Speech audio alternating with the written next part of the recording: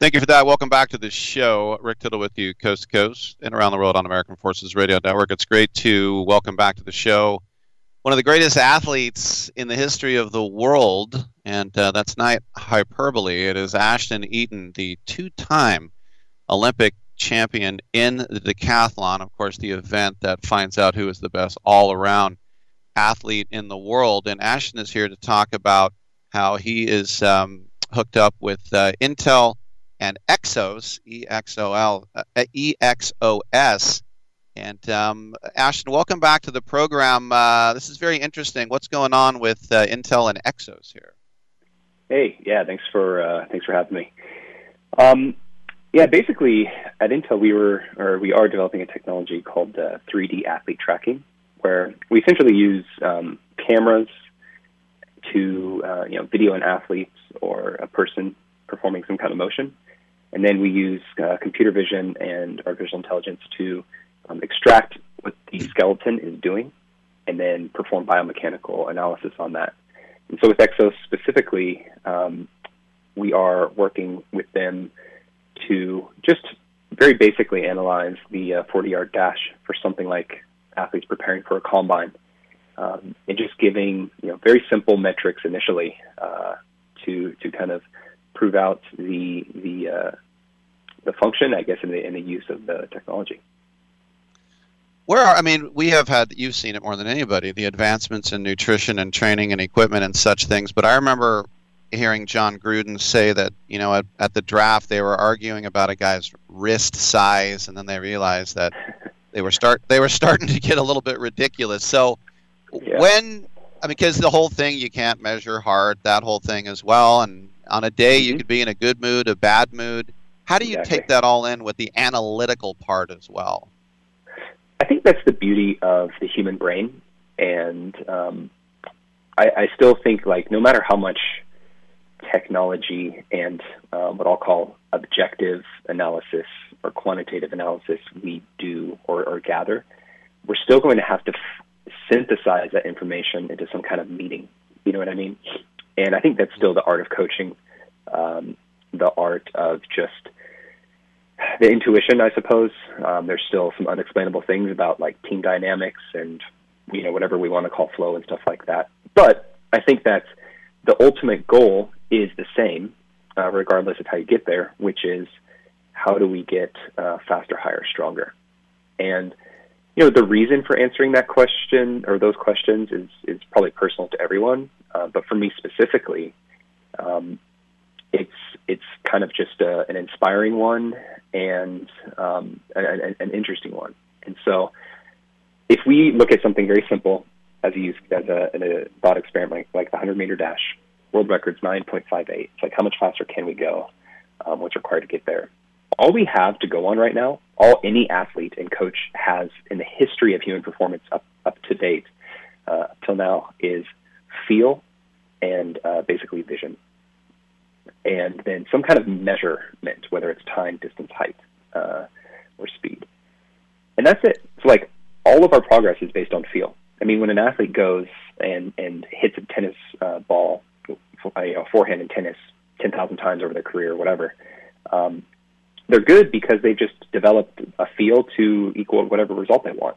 But what's missing is what they're actually doing. Like, they don't know what angle or what velocity their wrist is coming at in any of those. And they don't know what angle and things like that. And so what does that information allow us to do? Well, I think get better faster and then maybe get better overall. It's funny. I remember when the Raiders were in L.A. and Daley Thompson from the U.K. won the Decathlon. He was the greatest athlete in the world.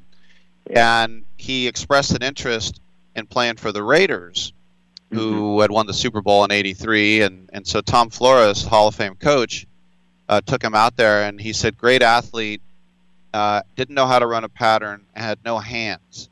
And I was thinking, it's like when I saw Mike Tyson try to dribble a basketball, I was astounded that he was so bulked up. He had no idea how to dribble a basketball. So for you, though, I would probably think not only could you dribble a basketball, I think you probably could play receiver. I mean, what's that like when you're the best athlete in the world, but then somebody's going to say, yeah, but you can't do that?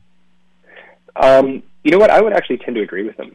I think what people miss when they talk about the best athlete in the world, and trust me, like if my name is mentioned, like on Twitter, for example, sometimes my name is mentioned in these, and so I obviously get the notifications. I'm just like, okay, here it goes again. But what people typically miss is that it's not like you're just taking one snapshot in time from an athlete like right now. When, I don't know, LeBron was younger, he was probably getting beat by people. Like he still gets beat by people today, but he wasn't like always from the time he was 4 or whatever, just super good. And maybe that's not even true for somebody like, Tiger Woods, who we all know started doing stuff when he was 2. There's an evolution. But what I think makes an athlete and a good athlete is 2 things: the rate at which they can pick up new skills and the range at which they can take those skills. And so I think what we define as talent is very fast rate and very far range. So now we can take that kind of thought and say, oh, yeah, LeBron is a really good athlete because he was good early and he's better than most. Same with like Tiger and Serena and so on. And so for Mike or for Daly to go play football, yeah, maybe he did like 4 or 5 practices and he wasn't good. But would he have gotten better faster than somebody else who started? And then would he have, given enough time, been able to take it far? The answer is probably yes, just because that's, to me, a definition of an athlete. You can pick up things and take it far. No doubt. Last question for you. As somebody who, growing up and you're training in Eugene and the great track program and facilities they have at Oregon, it seems like a no-brainer that you were going to be a Duck. But on the other hand, kids, they don't want to stay at home and have their mom come into their dorm or whatever. I mean, did you kind of want to like go to Florida State or Notre Dame? I mean, how was it hard to stay at home for college? My options were pretty limited. We didn't have a lot of money growing up, and college, like just to get a scholarship was a massive achievement and something that I wasn't going to beggars can't be choosers kind of thing. And it just so happens that I also loved Oregon, so it really worked out well for me. But I really had no visions of kind of escaping home and going abroad or things like that.